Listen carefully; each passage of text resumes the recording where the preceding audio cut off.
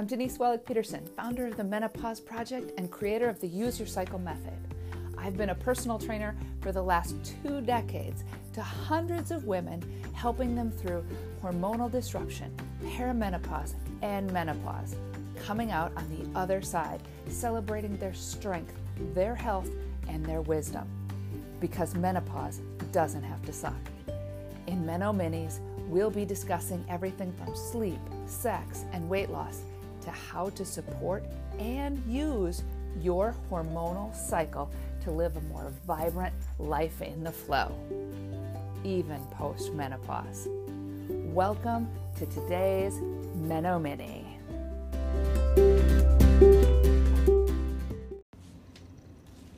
So, I went to the tax man the other day.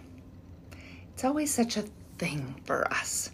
Nothing is the same from year to year. Kids, no kids, business losses, expenses, profits, all the things. And every year we wait for the, is it a refund? Or do we have to pay in news while holding our breaths? We've been going to the same guy for quite a few years now, and he has got telling us the news down to an art. But it always feels like weigh-in day at the gym with a new client. They come in, they tell me how good or how bad they've been, and they hold their breath while looking away and getting on the scale. And those that get the gain news, when they felt like they were doing great, are met with a few questions. Were you tracking your food? How were you tracking your food? What did your protein, your carbs, and your fats look like? How about your calories? Your water? And more recently with my female clients, what week of your cycle is it? And what week did we measure before? So 1, if you're not tracking at all and you don't have any idea what you're eating and what results might be, you're probably in for a shock. And 2, if you have been tracking but not really knowing what the dial movers are, your results might be a bigger shock. Which brings us to today's topic, menopause and the importance of calories and macros and hormones. Because here's the deal, it all matters, but not necessarily how diet culture would have us believe. So let's start with the calories.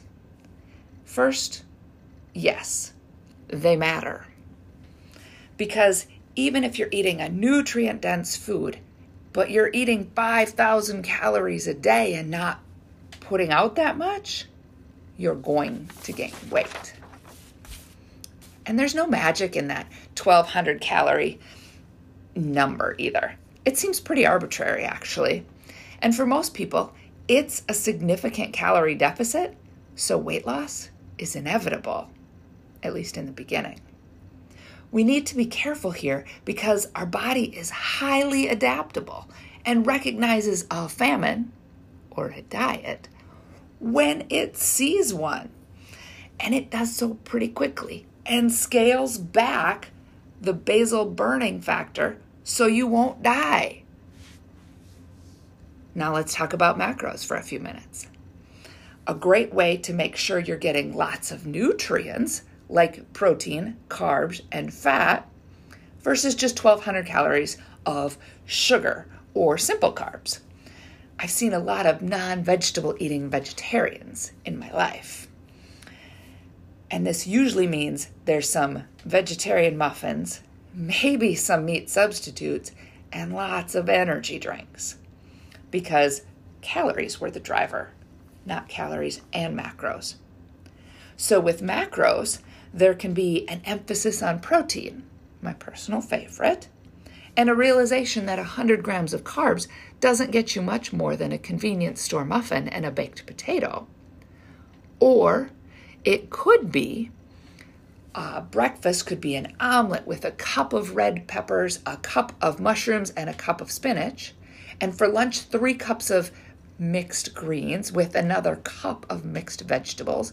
And for supper, a sweet potato, a cup of sweet potato, half a bag of green beans, and an apple, both of which are 100 grams of carbs, but the muffin is 700 calories, while all those vegetables are only 500. Here, though, we're using the macros as a driver.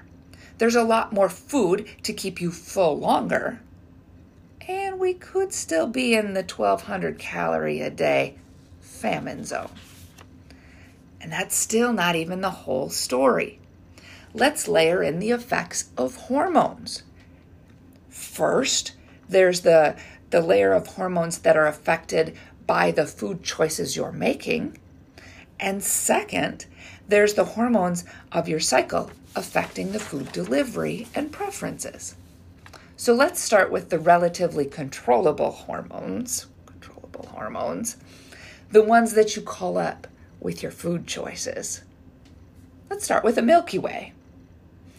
First, there's the sugar spike, followed by the insulin spike, leading to the sugar crash, and the ghrelin and leptin causing cravings and hungry, and a side of cortisol to store fat. Or 4 ounces of steak. Ghrelin and leptin are satisfied, so not causing any cravings. There's no insulin or cortisol spikes and crashes, which leads to better sleep, better energy, better libido, and better concentration. But what about my black coffee? First thing in the morning. That's going to lead to a cortisol spike, which leads to fat storage. Oh, but I don't like my coffee black. I like it sugared up with whipped cream on top. Just have the Milky Way. Now, you can blunt the effects of the Milky Way or the coffee by having steak first, right? If you have the steak first, your insulin will not drive so high. Your cortisol will not drive so high with that Milky Way or that coffee. But you have to have the steak first. So less insulin, less cortisol, less fat storage, less sugar crashing and spiking. Eat the steak first.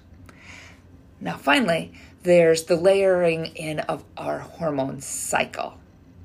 Even if you're postmenopausal, remember you have a hormone cycle, you just don't have a period. And it's not such large ebbs and flows, okay? So the first half of your month, your hormones dictate a preference for using carbs. Lean into the carbs and you're still going to gain weight, but if you do carb cycling in order to lose weight, you're likely to burn it off in the absence of insulin and cortisol. Second half of the month, your body and hormones prefer to use fat and need a bonus 200 to 400 calories a day. Yay, PMS cravings are actually just a need for more food. Caution, this can be just a bit of a cookie, and that could trigger an insulin and cortisol response, or use the calories for a healthy fat-filled avocado to cover the cravings with the calories so that leptin and ghrelin are being satisfied, but keep carbs steady and burn the fat. Essentially, eating the same in week 2 and week 4 of your cycle are going to cause opposite effects. One is going to gain and the other is going to lose. But either way, that Milky Way needs to be after your steak, right? Now back to the tax man. 15 years ago, I had no idea what levers to pull to get a refund. Do I need to put extra money in my 401k in December and then next year plan differently? How about those extra business trip expenses? How is that affecting me? Do I pay January's college tuition in December or wait till January? And the tax man and I sat down and talked about all of the ways that these things could affect based on what my year had looked like. Now today I track a little bit closer every month, and I consult him at the end of November and see what my best course of action is. Same for my food. 25 years ago, I just ate less calories, and my much younger body tolerated the famine better than it does today. Today, I use my hormone cycle to fast or to carb cycle. I eat my steak first. I always lead with protein and vegetables, keeping my calories out of the famine zone and very nutrient dense. And while this may sound difficult, like 15 years ago taxes did, it's just because it requires some forethought and a little bit of attitude change around food. So go ahead and have the pizza, but use it as a side to your chicken salad.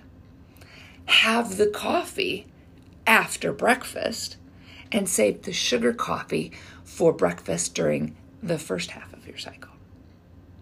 Really want to fast? Only a day or two in the second half of your cycle will really accelerate some weight loss for you. Now, if you combine enough protocols from the Use Your Cycle method, and with just a few months worth of practice, the weight will be melting off with ease and no hunger.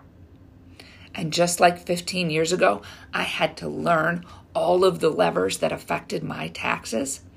The Use Your Cycle method can lead to years of happy hormones, good energy, sleep, and concentration if you put the effort in first.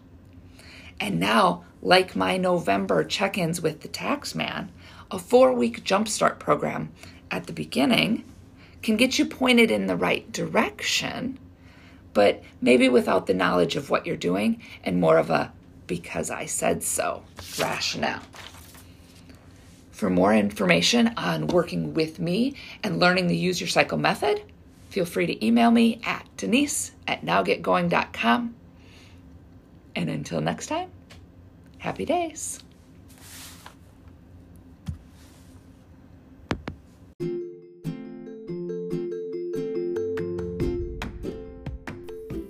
Hope you enjoyed today's podcast. Thanks for listening. It would mean a ton to me if you left a review or passed this podcast on to your best gal pals. And hit subscribe so you don't miss a single episode. If you have any questions, be sure you join the Menopause Project on Facebook. Until next time.